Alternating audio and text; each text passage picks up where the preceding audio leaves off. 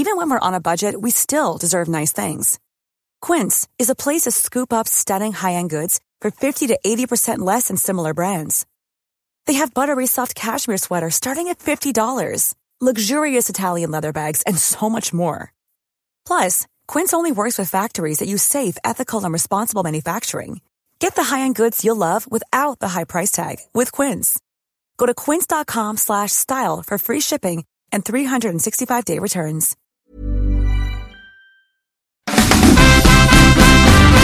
It's the Funny Mommies with Jenny Winter. Hello, howdy, g'day. Insert your own intro. My name is Jenny Winter. I'm a comedian, a mother, stepmother. Basically, I've got 6 billion children, and also in my life, I've got a Labrador, 2 little kittens, and definitely some cockroaches. And this, the Funny Mummies podcast.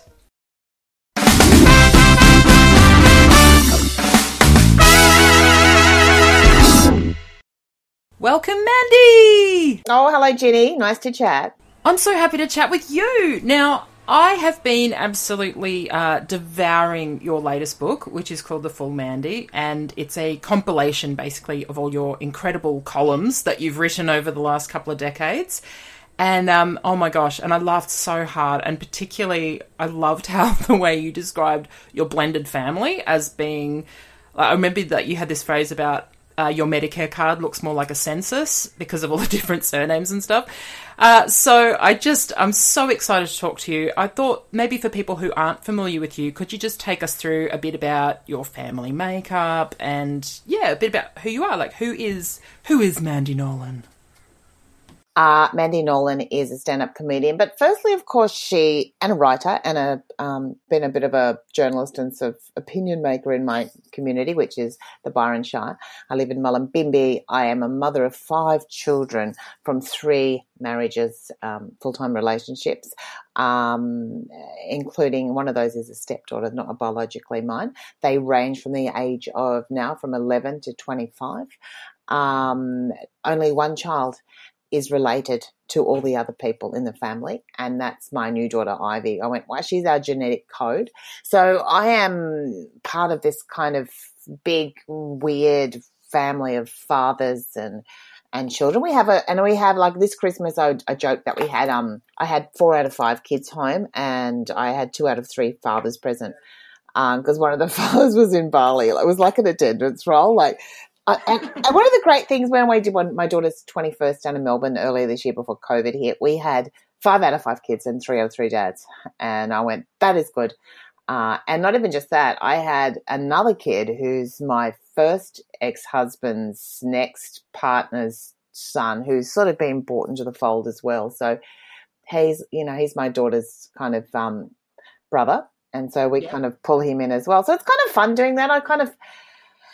it doesn't mean you all sit around in a circle kind of cuddling, playing the drums. People have this, I just think for me, changing who we are, because being a radical feminist or being a feminist and looking at the way we change things, it was never just about changing the way we do me as a woman and how I am in society. I'm like, well, what about all the roles that we occupy as mother and as partner? And why are all these there seem to be these really staid ways that you're supposed to be in a relationship. Like relationships are forever. And if you break it, then you have fucked up and you've broken it and you're terrible.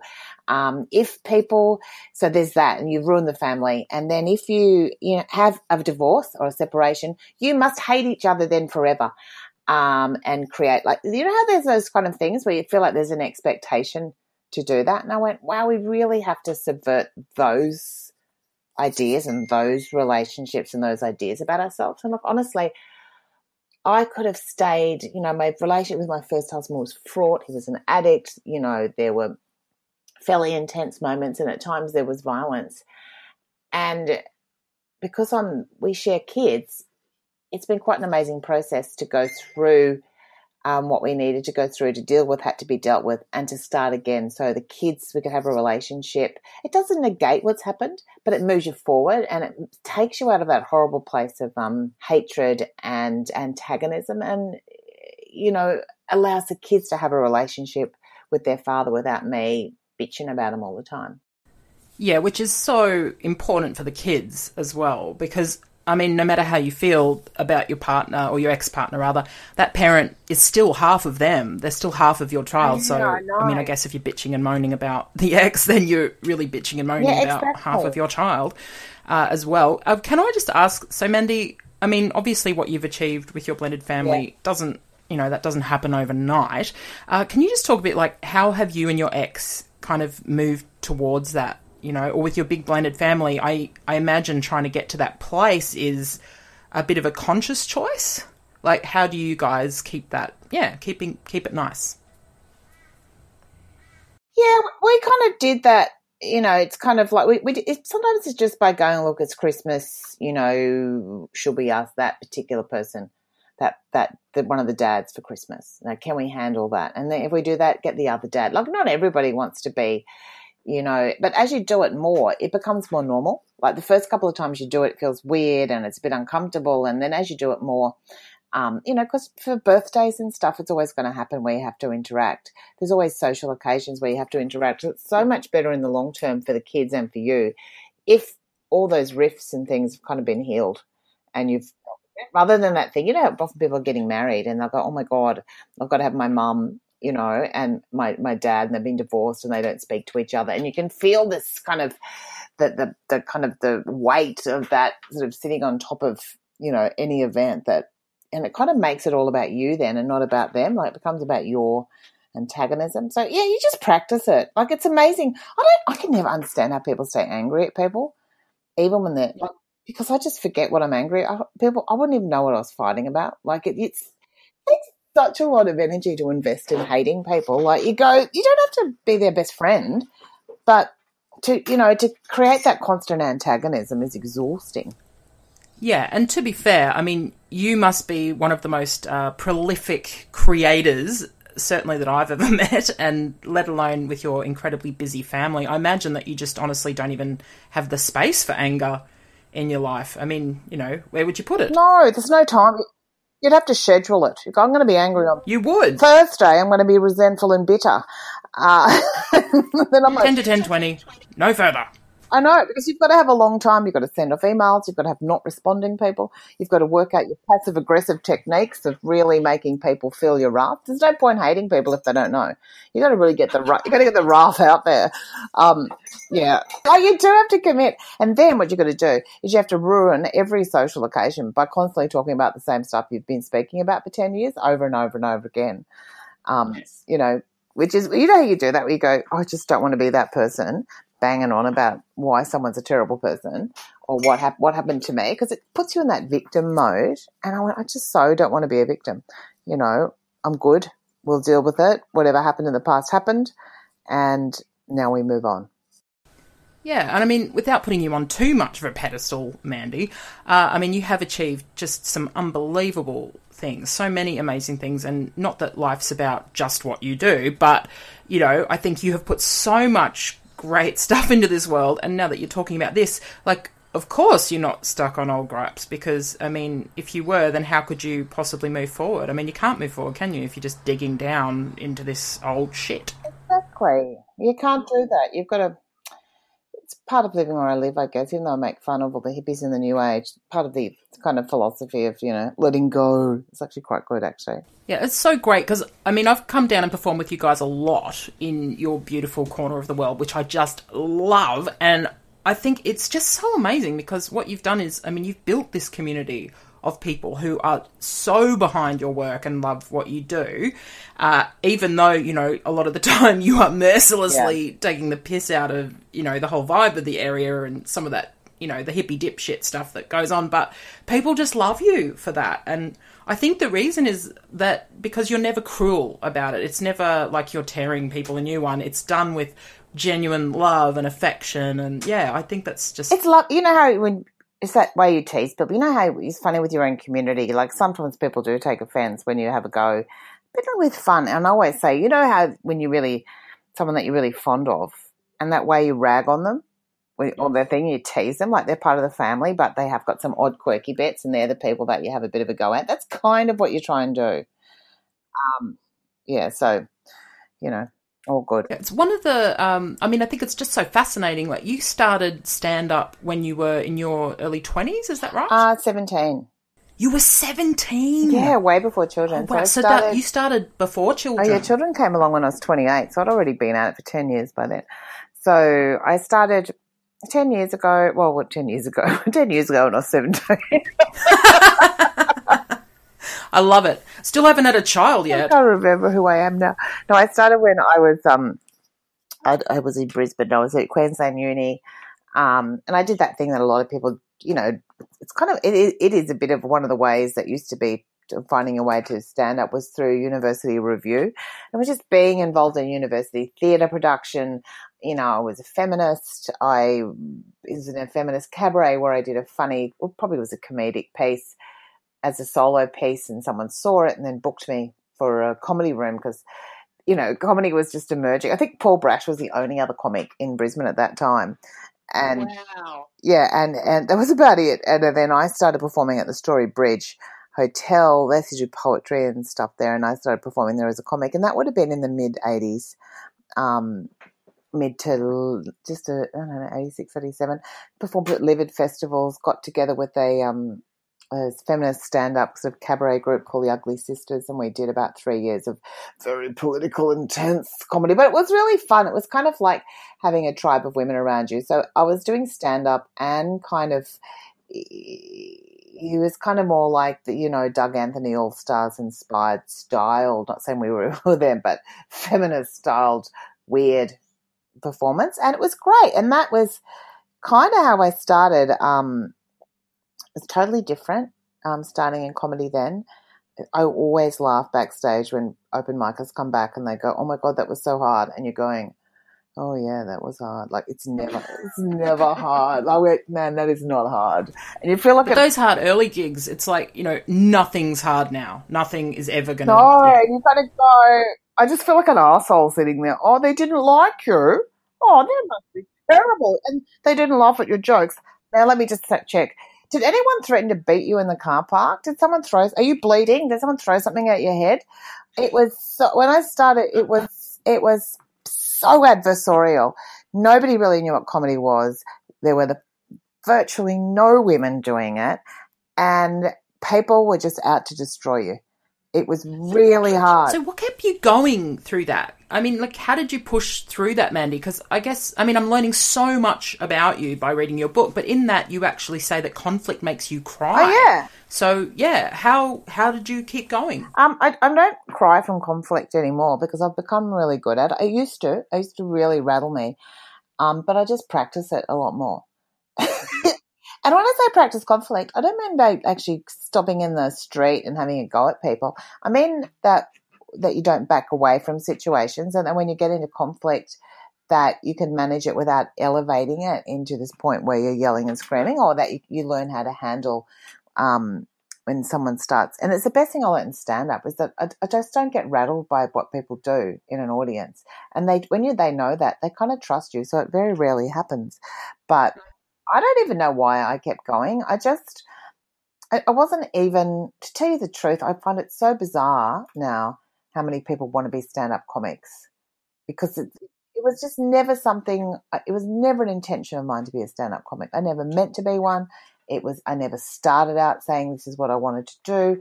It was just the easiest thing to do that I could do because I wanted to perform when I couldn't get roles doing anything else. I just wanted to keep myself working.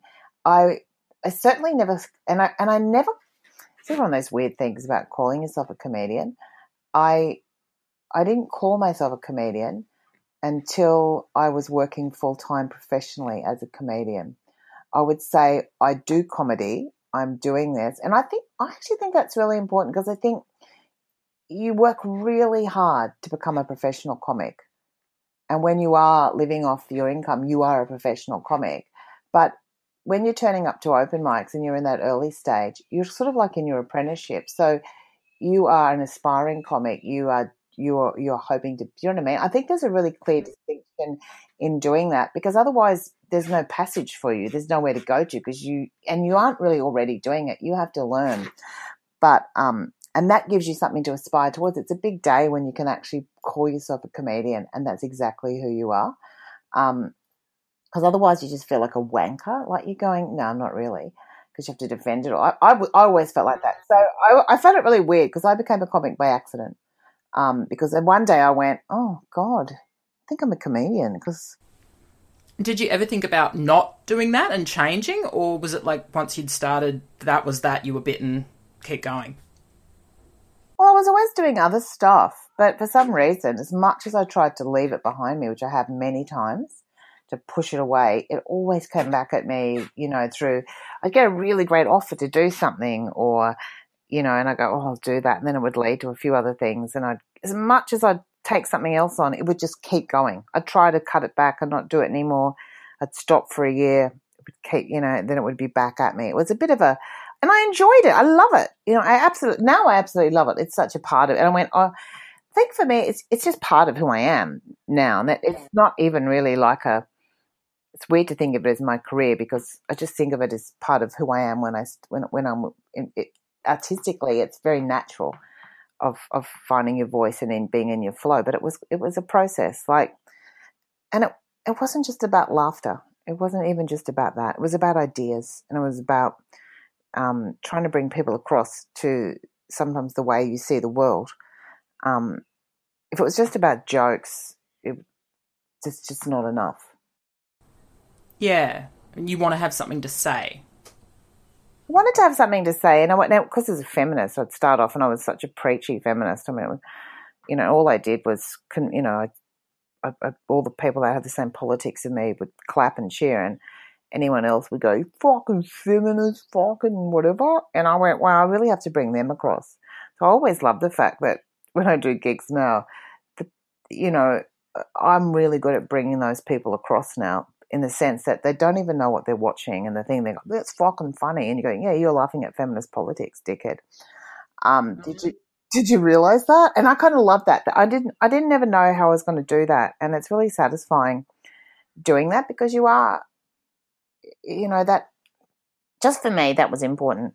And I think I'd struggle if I was a white man doing comedy, because I'd still want to have something bigger that I was doing it for, rather than, and I don't say white men don't have issues. I think, they've got lots of issues, but political issues or an agenda or something that powers them beyond the own narcissism of your own voice. Yes. And, it can be a very narcissistic occupation as well. Yeah. Oh, it's such a narcissistic career. I know. You sit backstage and sometimes and you go, can you listen to us all talking about ourselves? Like, I know. Well, and, there's a number of people who I love very, very dearly, but will never ask you a question about yourself, ever. No, never. Or ask you and start answering it. Like, you go, wow, that is, you kind of get used to that. That's sort of part of our dysfunction and we're all kind of guilty. And it's so funny. Sometimes I watch people on stage and I went, God, I have to be really aware of when I do that. And one of the greater things when you get older is you feel like, even when you're not, you feel like you know how much less you know, but you feel like you can at least say some things with some authority now because you've lived. And it's so funny when you sort of watch it, you go, it's so hard when you see younger comics kind of talking about like they're really old and they're like 23, you go, you're kind of not really old, and that's probably not, but that's always quite funny. But narcissism is what we do. It's a trap. I think you've got to be really aware of it, because I do too. And I'm just wondering, it's really interesting hearing you talk about your motivations for staying in comedy, which I guess for you is, something other than narcissism. And I'm just wondering whether it's that impulse to have a bigger purpose to being on stage for you. Is that what kept you going? Is that what kept you there and willing to go through the chaos of, what is juggling a life in comedy and family? Yeah, all my stuff. I started off in political theatre, political stuff, where I was doing I was doing feminist theatre, and it always had a really strong agenda. And so there was always a bigger thing there. For me, it was about then trying to go, well, let's get out of the fringe into the mainstream, so I can still and make my work twig it, so I can work to a mainstream audience, but still get them to think about things that they mightn't have thought about in a certain way, before, and that does actually really drive me.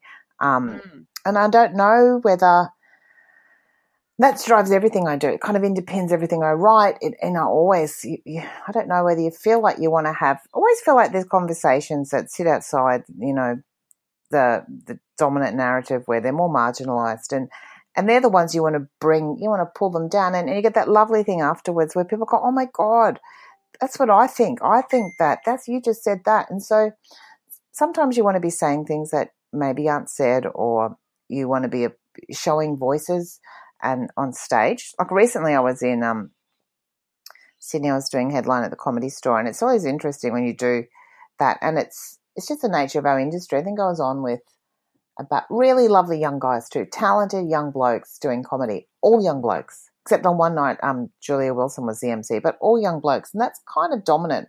That's still what comedy is. And they were really funny. Their material's great. Their stuff's, I would say, smart, up-and-coming, interesting voices.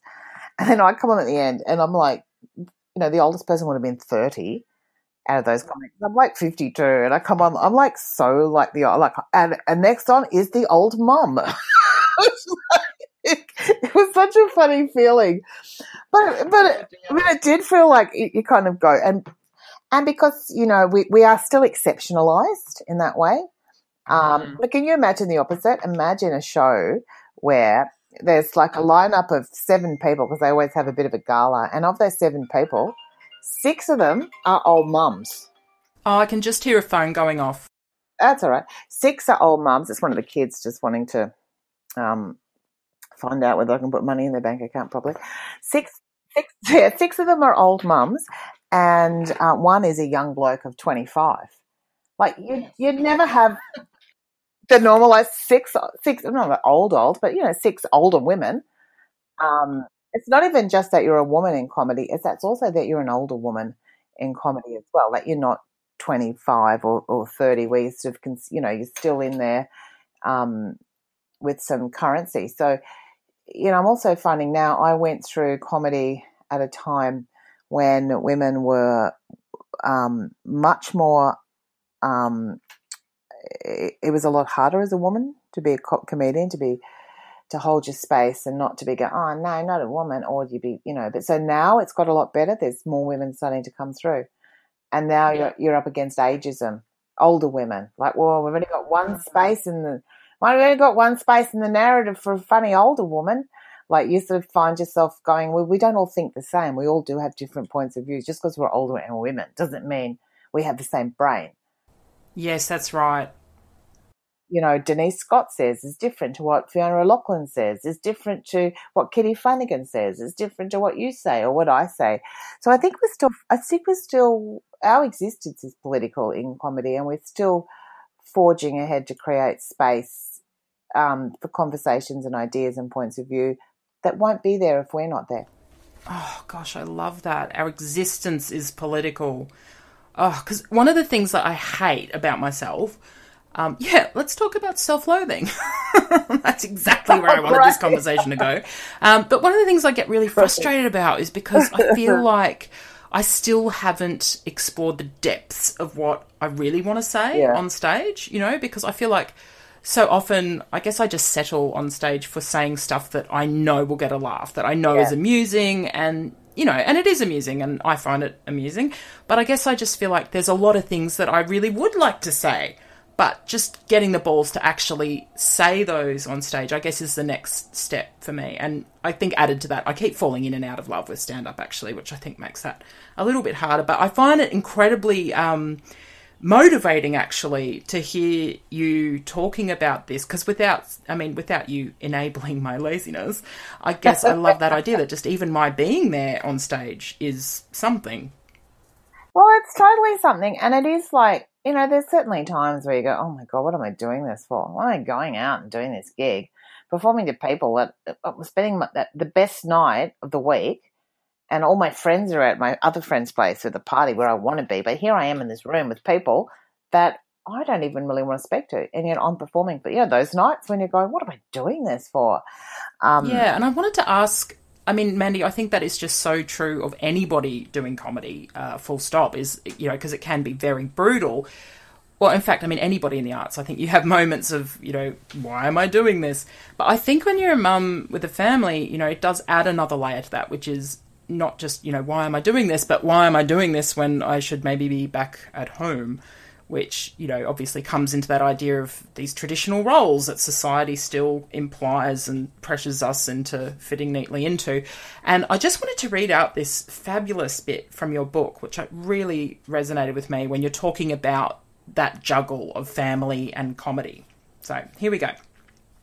I missed stuff. I was distracted. I'm a working mum, stuck in this treadmill of guilt that I'm failing both as a parent and in my career. It's hard to be amazing at both. I tried. I turned up a few times to help in guided reading during the kindergarten years. I remember trying to act like a mum who was interested, but my eyes kept drifting towards the clock, wondering when the punishment of listening to someone else's illiterate kid would be over. I just read that and I was like, I just want to high five you, because I have absolutely been that person.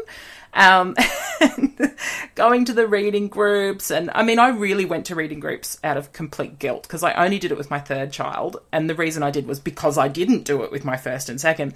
And I would just love to hear more from you about, you know, now that, you know, your kids are a bit older, how have you processed those feelings of guilt and missing things and the compromises that you know, and your kids have had to make? It's always, I think that's always one of the more complex things, because I can't work out sometimes the difference between what is socially expected of me, what comes from these ideas about what women are supposed to do as mothers, and what is inherent to what I want to actually be, and what my kid would like for me in that relationship. So you're always something in that. And I think for me, I definitely feel like I've missed out on a lot of stuff. I've been present for a lot of stuff as well, and I've been a really good mother in a lot of areas. I've also been an absent mother in a lot of areas. My kids make jokes about me all the time. Go, oh, it's typical talking to mum. And you know how people make fun of their kids for being on their devices? I'm on my devices all the time. And they'll go to tell me something, and I'm the one that I'm like the kid that's not listening, going, yeah, mm-hmm, mm-hmm, mm-hmm. And yes, I'm guilty of that too. And I know, and I think it's really hard when you're in a creative industry where it involves an enormous amount of focus and self-discipline, creativity, application, and the way you have to keep yourself available, not from 9 to 5, all the time. Like you kind of on all the time. Even when you're not on at home, something will happen. You go, oh God, I've got to do this. I have to do that.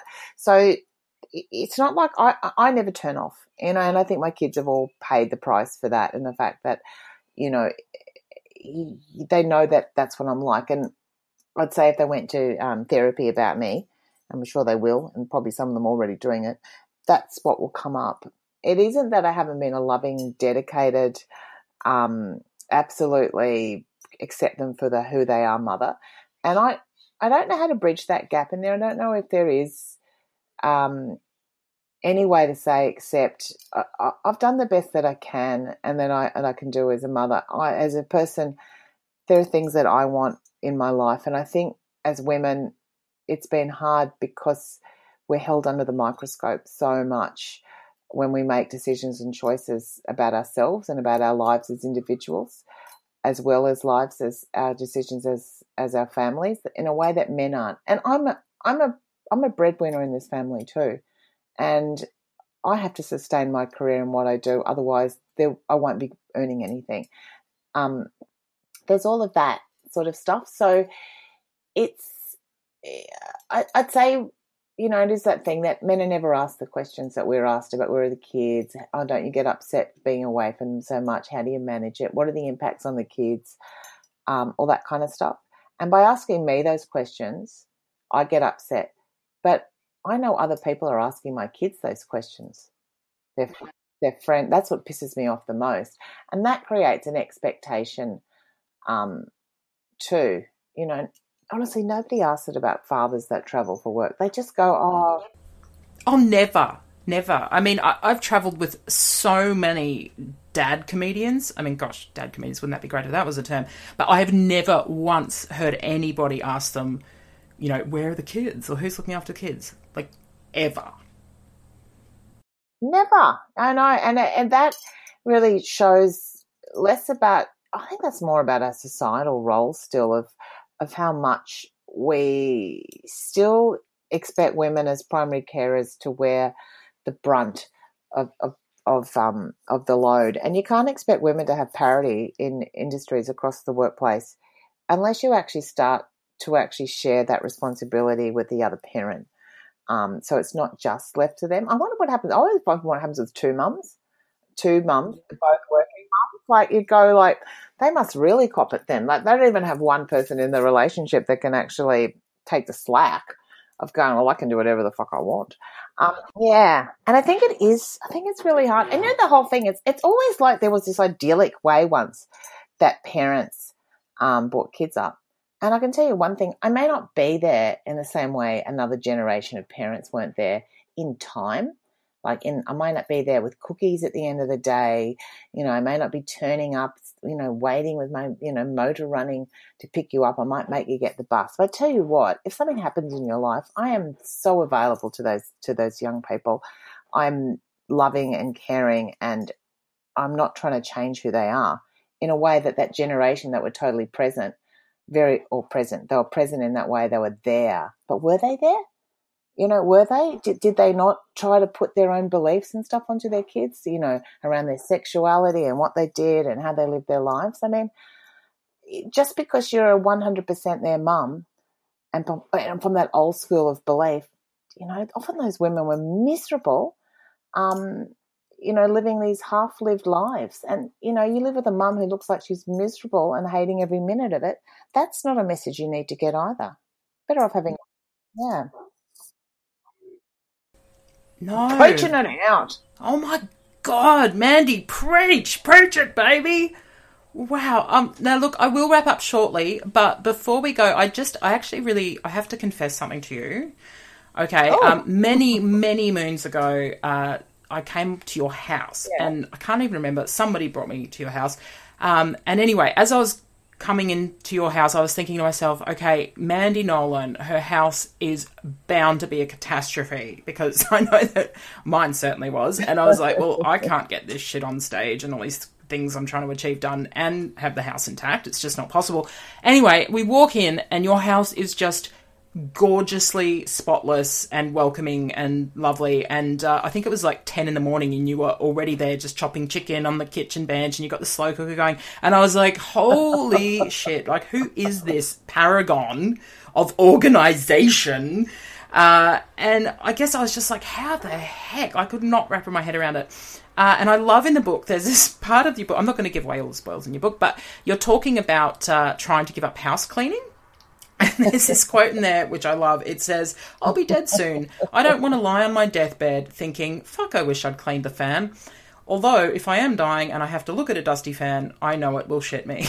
Like, 100%. And I just wanted to ask you quickly, where are you now when it comes to housework and stuff? And I mean, obviously, this is not meant to be any kind of life hacky podcast, but I know that I would certainly appreciate, as I'm sure would other people out there, any tips that you have. Are there any like miracle genius little tidbits of cutting corners that you have that, help you achieve that? I've done all that. I still have, you know, part of the way I have a real feeling like at the moment I've had kids coming and going. I've had guests and kids all through Christmas and their boyfriends and friends. And so I have to learn to accept a certain amount of chaos. Part of my thing of how I keep myself feeling like I'm in control of things is I have to control my environment. So I'll be like, I just need to have this bench clear. I need to do this. I need to have that. But then I have to not go into meltdown. That's my main. I'm the opposite. And it's more about how I feel I can cope, because because I have limited time, if my house and where I live gets out of control, I feel like I'm never going to be able to pull it back in. So at various times, I have to admit it's a bit sad. I had cleaners for a couple of years, but I haven't since COVID because I wasn't earning as much, so I let that go. That was wonderful. I really recommend that tip. It was really great. get professional help. And that meant I still did lots of housework and cleaning. I always get the kids to help out as much as they can. And then I'll just do, like, I kind of work, I kind of shut my office off. I do my work, and then when I come out, you know, I'll probably do 2-3 hours a day of just fussing around, just putting things away generally. I just have just a bit of order. Do you have order around your work schedule as well? Like, are you like, these are my hours, this is when I'm working, or is it more ad hoc? I don't. I treat every day like a work day. Like I have a diary. I don't even think about it. It's like I sit at my desk from pretty well 8 o'clock in the morning till about 5 o'clock in the afternoon. I might get every day, and I might get up. I'll have meetings. I might get up and put a load of washing on in the minute of that, because what I'll do, so I don't get, it's actually quite good to break every hour or two. I'll get up and do 10 minutes or something. I might put a load of washing on. It means you actually really look forward to the washing. So it's probably what people used to do when they smoke. You'd have a ciggy, but I just do, like, I might unpack the dishwasher and then I'll go back, and then I might do. So I've done something that takes 5 or 10 minutes. And then I go back to work and I get stuck in my work, and then I go out for 5 or 10 minutes. I do that all day, and that's why I love working from home. So, you know, during a day, I will have done a little bit to get organised, but I stick within the pretty solid work schedule every day. Like I'm almost 7 days sometimes. I'm at my computer most days. What I have to do is try and do 1 day a week where I don't. But because I'm on deadline every week writing stories for various publications, and, you know, the deadline means, you got to have it done. So sometimes, as much as you want to have a day off, when there's no day to have off, you just got to work. Yeah, suck it up. Look, I could just talk forever to you, Mandy Nolan. But before we go, I've got a quick rapid fire. Okay, go on. 5 quick questions for you. Question number 1, what is the one person, living or dead, if you had to choose to have dinner with, who would it be? Oh, Jacinda Ardern? Oh, yes. Gosh, yes, good one. And I mean, hasn't she just proven herself over the last 12 months or so? Yeah, I'm just really interested how, you know, she's brought a real level of compassion and kindness to a place where there is so little, you know, and she's maintained that, because very often what happens is, you know, that's kind of delegitimized and told that's not what politics is about. So I would love to talk to her about that. The best way to deal with passive aggression? I think, oh God, it really gets me. You know what? It's not the best way. It makes me really aggressive. So I find, you know, pretty well taking it on head on. I always go, when people do that, I always go, you're being really passive aggressive. Why are you saying that? And that really annoys them. Like, passive aggressives do not like being told they're passive aggressive. It's true, isn't it? I mean, that's the thing about passive aggression, is it's putting the pressure on you to look like the asshole if you call it. Yeah. And when you say it to them, they go from passive aggressive to aggressive. And then you go, okay, now you're doing something I can deal with. Okay, let's go. Game on. The best advice you've ever gotten? I think the best advice I've ever gotten, that's a good question, because I go, I'm not really sure about that. Actually, I had a really lovely friend when I had kids, and she was such a stoner mum. And she goes, it's fine, don't worry about it. You can smoke a joint, it's fine. And then when you're breastfeeding, and then I went, it was great. It got me through, but probably was not really true. But it was, at the time, it was the best advice. I went, oh, right, she would know because she's 10 years older than me. Surely. Well, this will be interesting then. What's the worst advice you've ever gotten? The worst advice I've ever gotten is, it's a really good thing about doing. Oh, look, it's not funny. I'm trying to think about the worst advice I've ever gotten. Or just shit advice you've had. It could well be around. Well, I guess it was. Well, shit advice was, usually from the accountant. It's always that advice that you really should be putting some money away every week. You really should have a super. And I went, should I? that's probably good advice, but I think I'm like, it's just not going to happen. Like, it's just not going to happen. Like, when I owe, because I'm always paying off my tax, I always call the tax department and go, okay, let's make this arrangement because I need to pay it, because let's get it. I don't want you to get to me. I want to get on top of it. Because when you work for yourself, you don't have any money to project into the future to keep your business going. So you have to run it. And then it's quite funny. Recently, the guy goes, can I just ask you why we have to ask you why you have to go into a tax payment? I went, yeah. I went, because I'm a comedian. I'm not an accountant. And I said, it's just, I said, you've got to keep your business going months into the future. And sometimes people don't pay you for 6 weeks. And I said, I'm sorry. I do not have an account full of spare money. Oh, that's my spare money.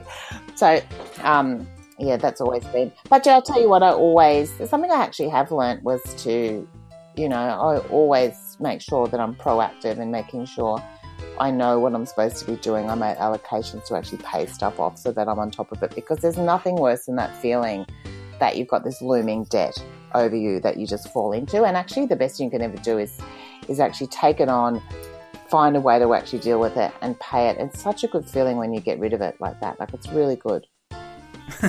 I'm just tickled at the thought that the shit advice is really just the good advice that you don't really want to take. I don't want to hear it.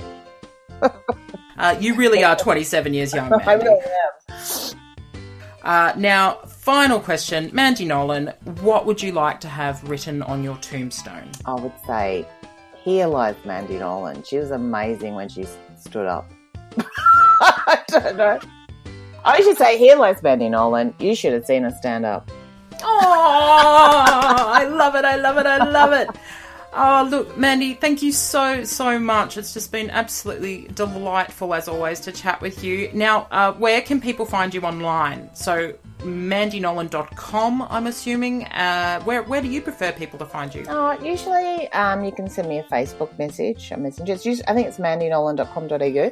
Or the OU on there. But you can, if you go onto my website, you can email me. You can go onto my Facebook page. That's always a good place to go and drop me a line. I'm very responsive, so come and say hi. Faboosh. Thank you so much, Mandy. It's such a pleasure. Thank you, Jenny. Bye. See ya.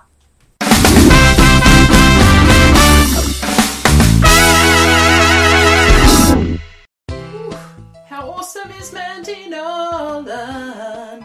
Oh my goodness, I just love her so very much. She is just an absolute godsend, and I'm so excited because, look, I'm swallowing my words. Since we recorded that interview, I think it was literally 2 days after we spoke, Mandy got officially selected as the Greens candidate for Richmond, which is such an exciting development. O to the M to the Greens. You should jump on if you want to find out more, mandynolan.com.au. I'm sure we'll have info, but there's also a special website, mandyforrichmond.com. Listen, I'm not here to be political, but if I were here to be political, which I'm not, but if I were, I would say vote for Mandy, like for reals, because her beliefs very much align with my own. And what are we if not one big bubble where all of the things that we're hearing are what we want to hear? Yeah. Welcome to my bubble. Amazing. Mandy! Go check her out. Thank you so much. What a great interview. I love you guys. I love this podcast. Woo! It's the Funny Mummies with Jenny Winter. Thank you so much for joining us on the Funny Mummies podcast. If you haven't already, make sure you join our group on Facebook, the Funny Mummies group. Also, we have funnymummies.com, which has upcoming gigs, shows, fun stuff. You can find me, Jenny Winter, which is WYNTERY, because I can, at jennywinter.com. You can find me on Facebook at Jenny Winter Comedian, Instagram at Jen Winter, and your child could be the voice on this podcast. So if your child would like to say, with Jenny Winter, record that as a voice memo, send it through to me. You can either send it via the Facebook group or via my website, and they could be the voice on the next episode. Thank you so much for listening, and I hope that you find some funny in your day.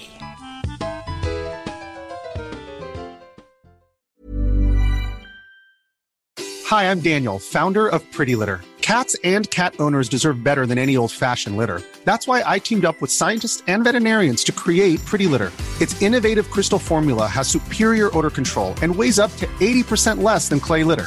Pretty Litter even monitors health by changing colors to help detect early signs of potential illness. It's the world's smartest kitty litter. Go to prettylitter.com and use code ACAST for 20% off your first order and a free cat toy. Terms and conditions apply. See site for details.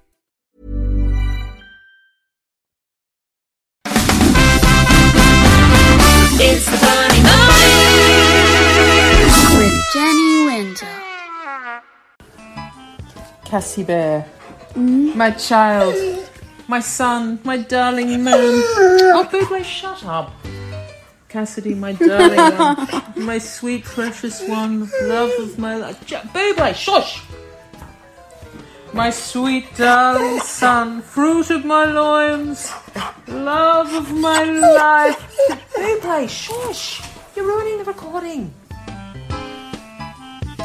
My darling son, tell me the one thing you would like to tell your mother on the eve of the night of your 12th anniversary of birth. We should probably take another recording. Okay, you're right, that's shit.